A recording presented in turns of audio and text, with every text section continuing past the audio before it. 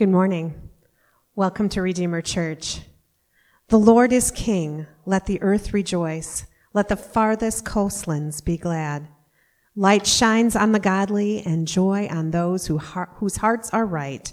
May all who are godly rejoice in the Lord and praise his holy name. I'm Beth, and I'm a volunteer here and also a member of this team, and we would love to have you in our team. Is that a good ploy for more people? Well, when you put it that way, it sounds really desperate. It's not desperate. It's just great to be up here, and it's so much fun. And Pastor Tim, we've talked about authentic worship, and we've talked about leadership lessons and giving with a good heart, all things that have kind of really made us think a lot. What do you have for us today? Well, we're going to be talking about service today, Beth. And I think what you wanted to say is the joy of service. None of that was planned or staged. No, we're going to conclude our series this morning on taking the next step, and we're going to be talking about joyful service. And it's not necessarily the ploy or the ask to serve. It's the reality that when you live out your calling that Christ has put in your life to serve, that you're living out your purpose in life, and that serving doesn't have to be hard, it doesn't have to be challenging, it doesn't have to hurt, that when you live into the purpose that God has put into your life, that serving actually is joyful. But the people in Malachi, in the Old Testament book of Malachi, as we'll find today, didn't necessarily understand what it meant to fully serve God. And instead of living into what they were created to do and be, some of the people instead chose to complain to each other about what they were called to do.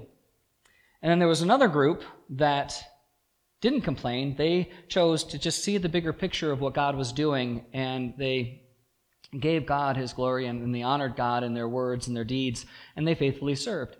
And God kind of just called them out on it, and he listened to everything that was being said. Because whether we like it or not, God listens to us, whether we're talking to God or not.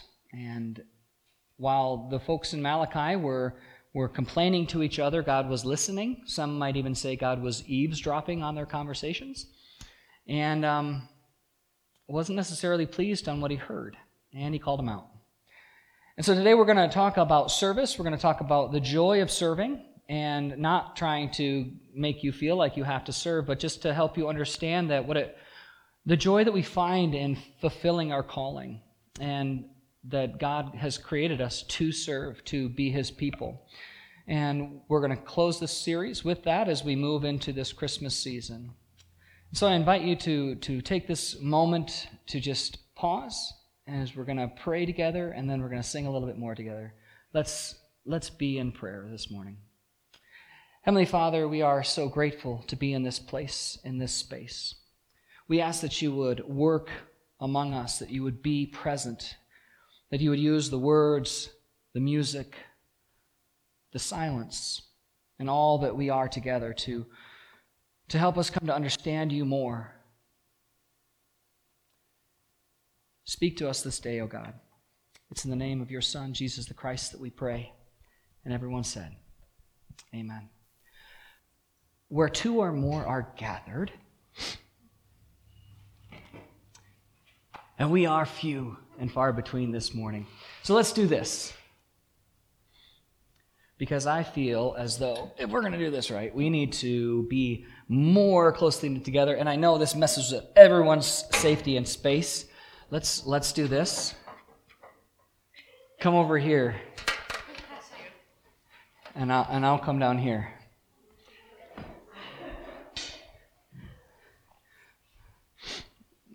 You don't all have to sit like in the front row together. You can there's enough room to have a seat between you. It's your safety net? Okay. And we'll mix it up this morning, and if we had a few less, we could do the round tables. So if you want to stay home next week and we can just break it down into a small group, then we can do that. But why don't we No, Kath, you don't have to leave. You don't have to leave. But I'm going to bring this down, and I'm going to sit too. because it feels like today is a good day to do this a little bit different. Hey, Fred, while you're drinking coffee, why don't you bring some Bibles up? And we'll do this more like a Bible study, small group today because we're a smaller group.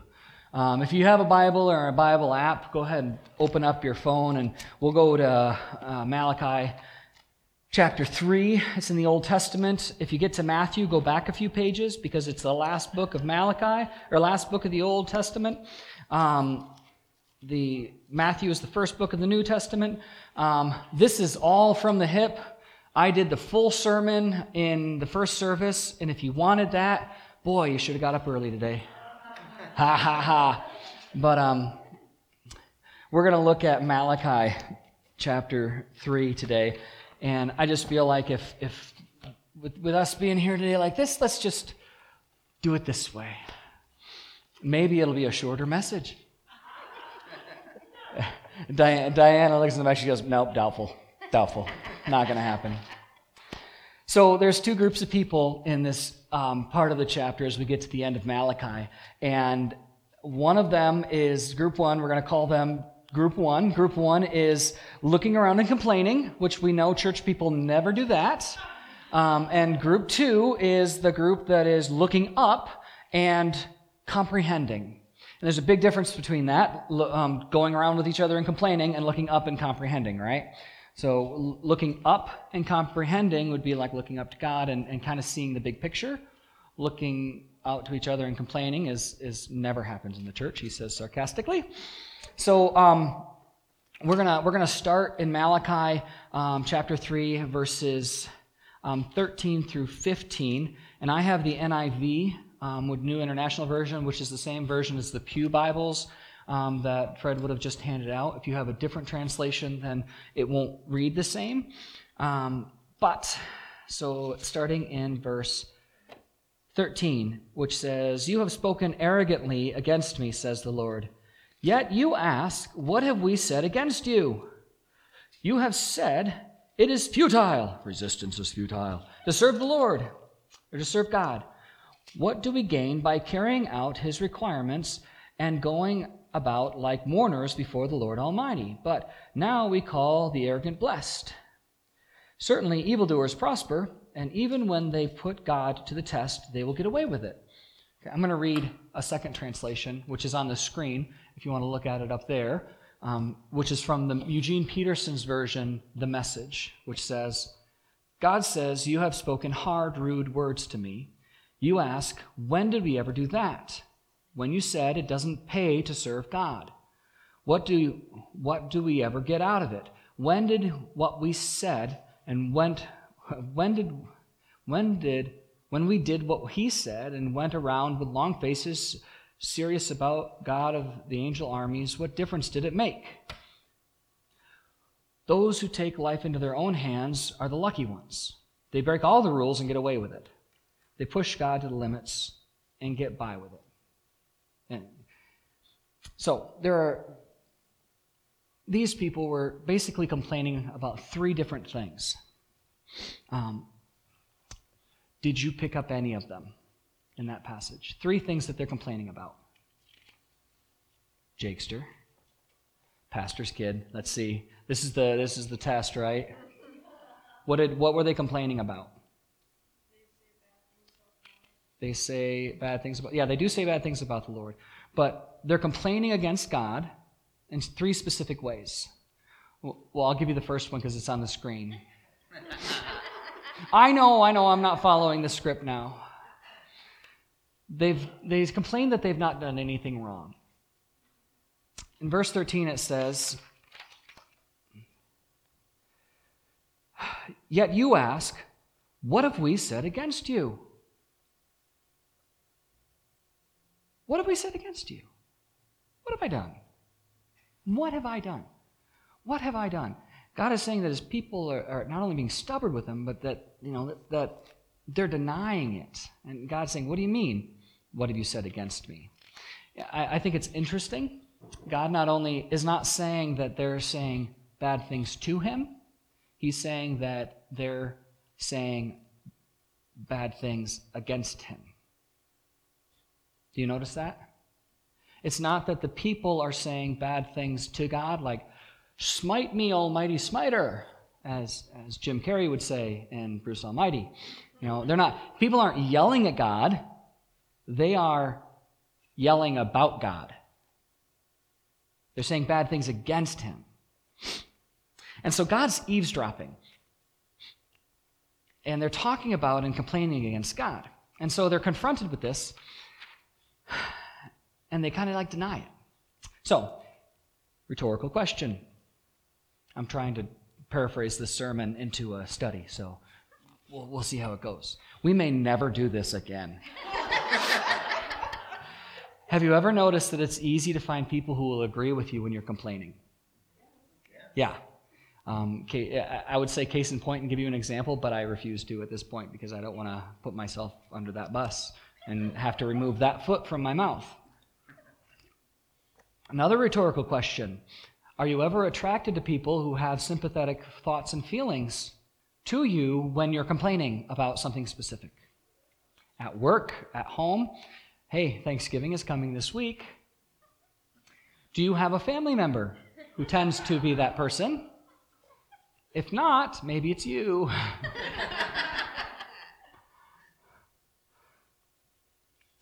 When we grumble against God, we want others to grumble with us. I think about the church also. When we grumble about the organization of the church, do we also not want people to grumble with us? I think so. In verse 14, God continues. He says, you have said, and I'm going to, I don't like the language here. I'm going to go back to the message here. You have said, what's the use of serving God? What have we gained by obeying his commands or by trying to show the Lord of heaven's armies that we are sorry for our sins? I think they didn't know God was listening. Sometimes we forget God listens to everything we say and do and is that omnipotent, all-seeing, all-hearing presence in our lives. But they're basically saying that worshiping, tithing, and serving God have no purpose. That's all a vain and empty pursuit. And I'm not going to imply that any of you think that or feel that, but I will tell you that sometimes I have felt that, and I'm the pastor. And so if I feel that, I assume that maybe you have felt that at times, that sometimes it feels like spinning your wheels. I'm not going to say that you feel like that, but if I feel like that, maybe you do too sometimes. So, little history lesson.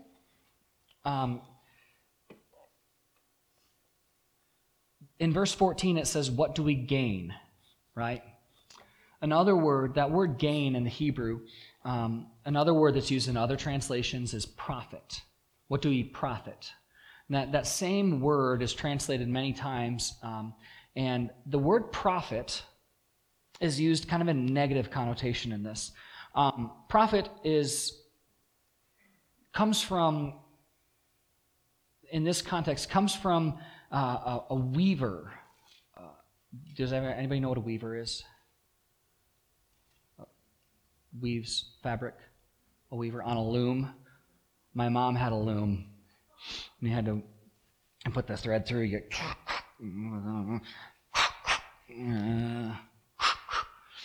it never turned out right. But a weaver would cut the cloth free from the loom. And profit is used as a negative connotation here because the word was used to cut, to take a cut off the loom, to get a percentage, to someone to have their cut. That's where that phrase comes from. It's from a weaver who would get their percentage or their cut from the loom. And so really what do we gain when the people are saying, you have said it is futile to serve God. What do we gain by carrying out his requirements and by going about like mourners before the Lord Almighty?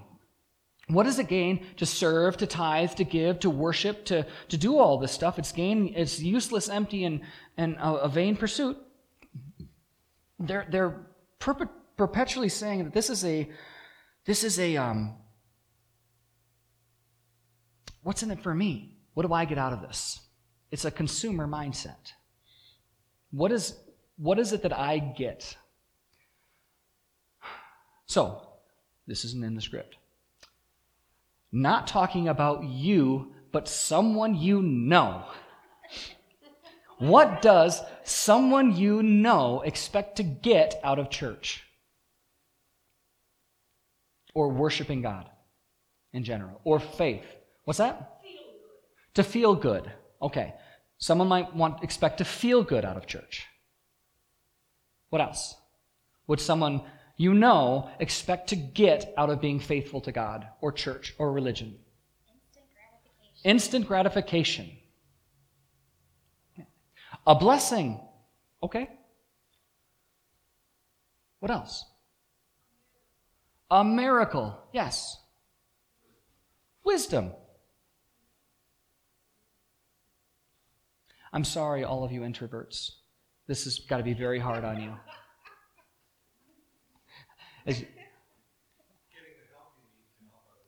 Getting the help you need to help other people. Direction. That roadmap for your life. Everything's going to be fine. Everything will be perfect. Everything's going to work out.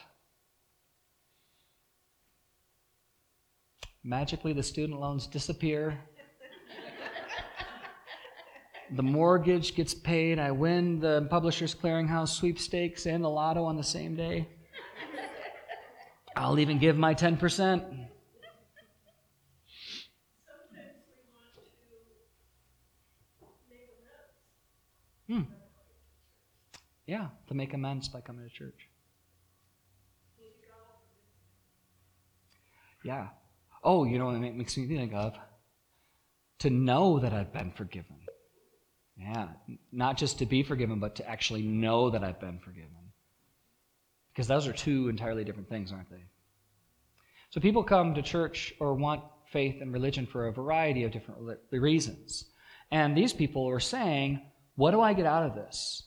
And they're grumbling to each other, what do I get out of this? And they said this in Isaiah 58:3. We have fasted before you, they said.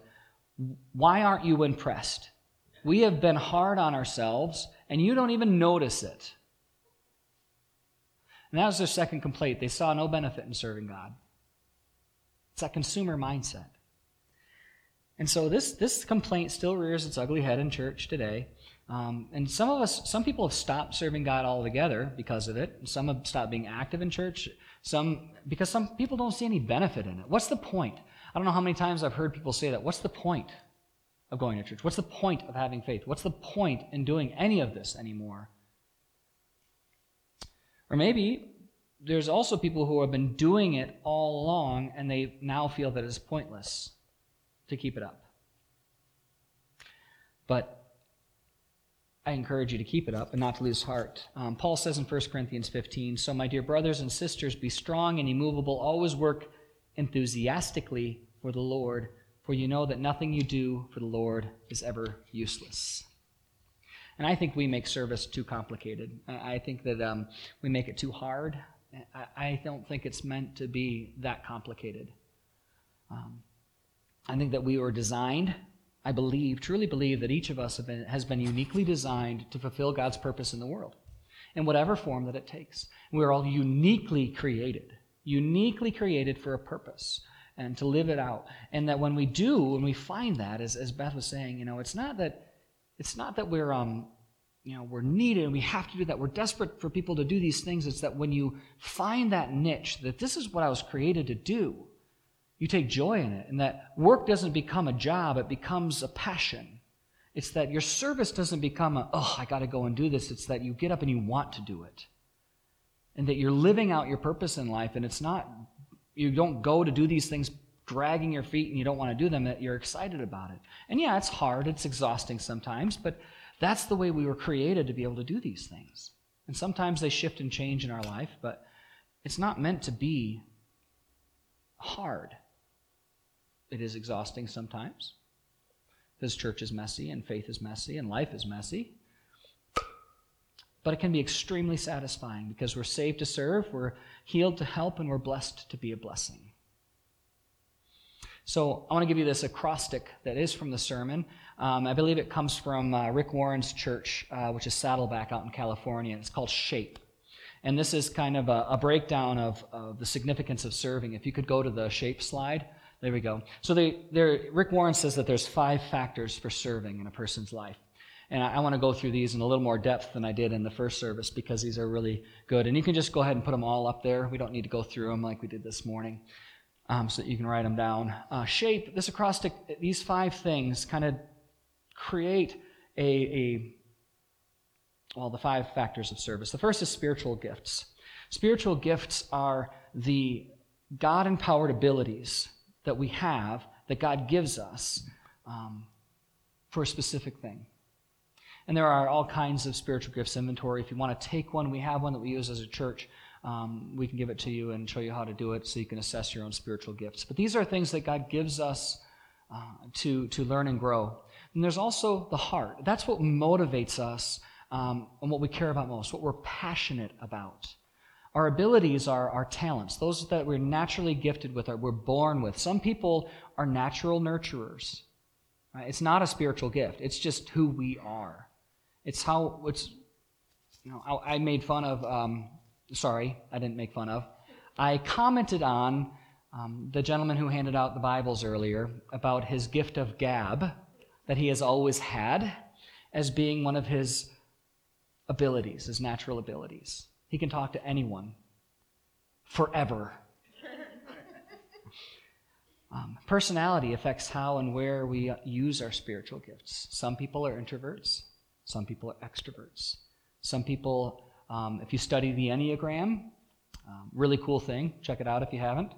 Not scientifically backed up, but I find a lot of truth in it. Experience, though, is what we've prepared ourselves for and we've learned over the way. So that's like someone may have gone to school to be a teacher and has learned to be a teacher, whereas someone may have the gift of teaching, the spiritual gift of teaching, which is the gift of being able to relate Scripture to personal life. 2 completely different things. But at any rate, so this is what prepares us to do ministry, to live out and to serve. And this is what people in Malachi were frustrated about because of the third grievance that they had, and that was that God wasn't fair. Have you ever had that conversation that God isn't fair? So this is going to be fun. I wanted to do this at the first service, but I knew it would never go over. What did your parent, grandparent, aunt, uncle, whoever in your life say to you about fairness? Life isn't fair. Any other ones? You get what you get and you don't throw a fit. What else? What was the cliche that you were taught as a child, as a teen, and in life about fairness? I'm just curious because I got 3 kids. Mine was equal does not mean fair, and fair does not mean equal.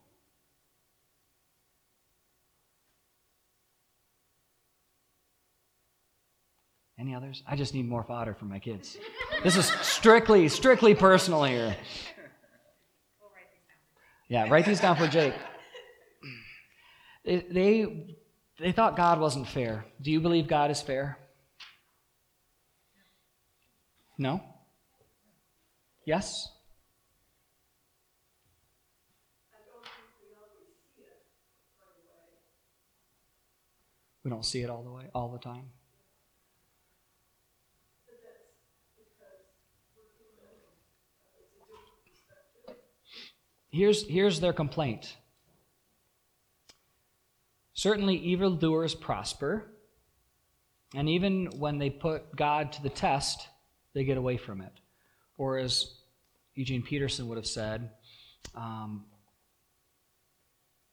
the proud prosper, the evildoers evade trouble, the rich get richer, the poor get poorer, the little man can never get ahead. Is God fair?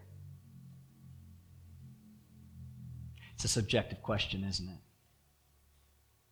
You don't have to raise your hand. David also complained. He said, God, as people prosper,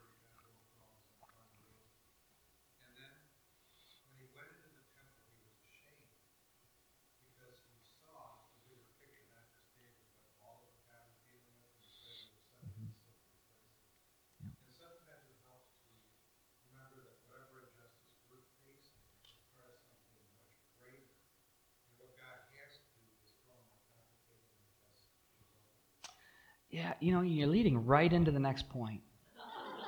Leading right into the next point. I think it's great that back, 2,400 years ago, or 400, Malachi was written 400 years before the birth of Christ, something like that, 300 years before the birth of Christ. I have to look it up. I don't remember right now. But that people were upset because good things were happening to bad people, and it made people mad, and they blamed God, and they complained about it to each other. And we still do the same thing today. 2,400 years later, 2,300 years later. But there was still a remnant of people in the Israelites in Malachi that were faithful, that saw the bigger picture, Jim, that they were saying, you know what, we're going to look up and we're going to just comprehend that God's got a bigger picture going on. And that's that second group that Malachi is going to look at now. And so we're going to continue on here into the rest of the book of Malachi. So the second group, group 2, looked up and they comprehended. And so we'll look at the faithful remnant. That's starting in verse 16. Then those who feared the Lord talked with each other. I know this is going to sound straight up like a church meeting, but I'm gonna read it out of the NIV here. Then those who feared the Lord talked to each other, and the Lord listened and heard. A scroll of remembrance was written in his presence concerning those who feared the Lord and honored his name.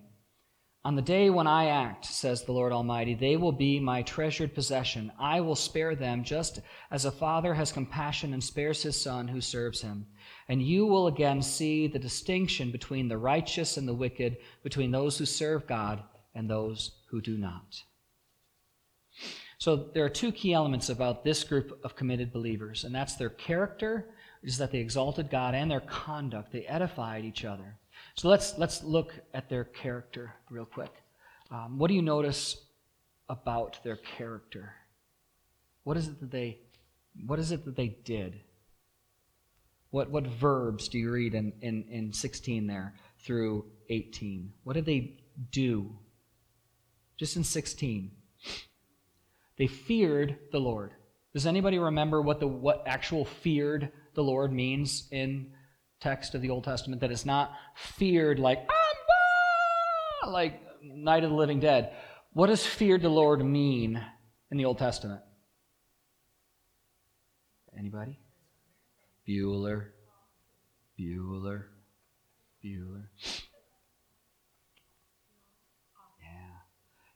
And you said? Revere and honor. In awe.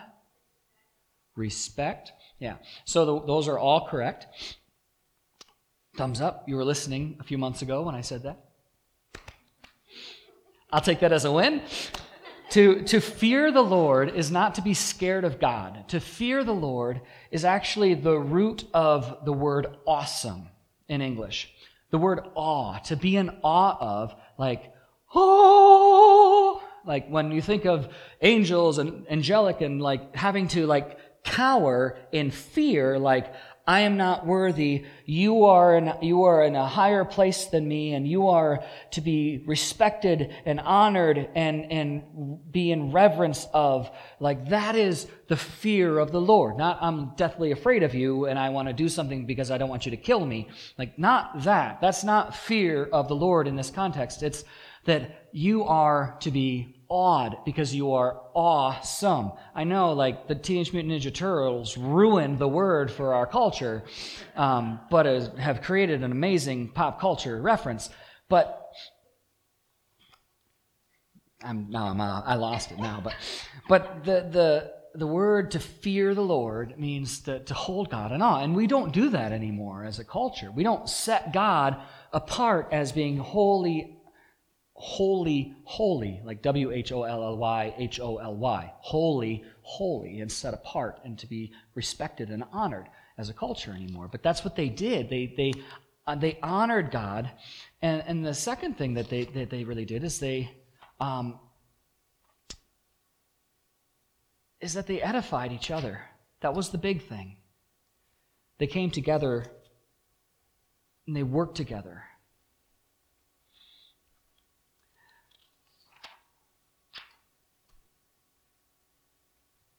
I'm just looking to see what in here I want to talk about. This is good, because this is right what we're doing. So, and while it sounds like a church meeting, those who understood who God was and who they were, the second group of people who feared God and that they held him in honor and the highest respect, gathered together with each other,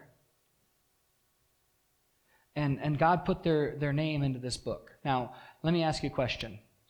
Does God need a book of names to remember who honors him? Yes or no? No, he doesn't. So, why does God have a book of names?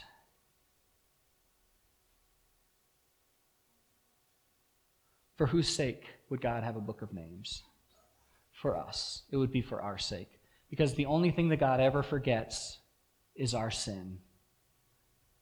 Right? That's the only thing that God forgets. That's what Scripture tells us.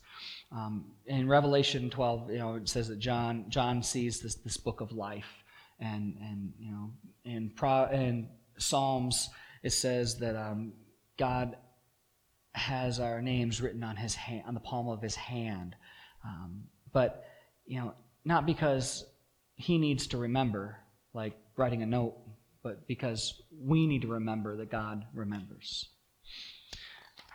So the people gathered together, their names are written down, and they came together in this community. While everyone else is arguing about the church, about faith, about God not being there for them, about why do we do this? This is stupid. I hate the church. I hate all this stuff we got to do. Nothing seems to be going right in my life. Blah, blah, blah, blah, blah, blah, blah. They're doing that thing, and that faithful remnant get together and they say, you know what? We're going to stay the course and stay together, and we're going to do this life together. And that sounds an awful lot like a life group, a small group community. It really does. Psalm 66:16 says, "Come and listen, all you who fear God, and I will tell you what he's done for me." They shared, they opened up, they encouraged, they confessed to each other, they cried to each other, they prayed together, they experienced what biblically we know as a functioning community, which is a life group. The reality is those who are spiritually alive will seek out other people who have a similar commitment.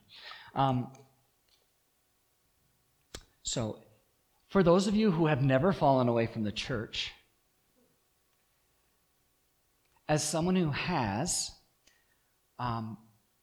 when you surround yourself with people who are not like-minded, you will find yourself traveling in the same direction that they go. My mom used to say, you will go in the direction of your 3 closest friends.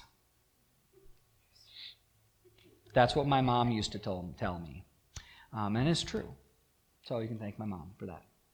But if you don't have a group of godly influencers, I encourage you to find a group. There's at least 12 of us here. Some people to just plug in with, to connect with. And not to spend most of your time complaining about God or about other people. Because eventually it's going to help you. It's going to make you drift right down a path away from God and away from the church. Away from your faith. So let's go through these 5 things real quick that this last passage tells us, and I'm not going to go into depth in it. I just want you to have these notes because I cannot allow you to leave with blanks on a page. So there are 5 things that these last few verses teach us about God that we need to remember about God's character. And the first is that God listens to us all the time. It says that the Lord listened to what they said. God's listening to us. And maybe for Thanksgiving, as you think of this, have you ever started telling a story and people stopped listening, but you kind of kept talking, and then you realized no one was listening? It might just be me. God never stops listening. He leans into the conversation, always. Not to be like creepy listening, but like he's always listening. He tunes into our frequency. The Lord always remembers us. The scroll of remembrance, the book that was written, recording the names. He doesn't need a book to remember us. we need to know that we're remembered. 3, the Lord claims us. He says that they will be my people, says the Lord of heaven's armies. I love how it says in Jeremiah 32, they will be my people and I will be their God. Because we are a beloved treasure of God. And that's the 4th, that the Lord treasures us. He says, on the day when I act in judgment, they will be my own special treasure. He says, they will be my treasured possession. And the 5th one is that the Lord spares us. The Lord spares us. I will spare them just as the Father has compassion and spares the Son who serves him. Because God listens to us, remembers us, claims us, and treasures us, he promises to spare us, which is grace. As I've said so many times, grace is getting what you deserve. Justice is getting what you deserve. Mercy is not getting what you deserve, and grace is getting what you don't deserve.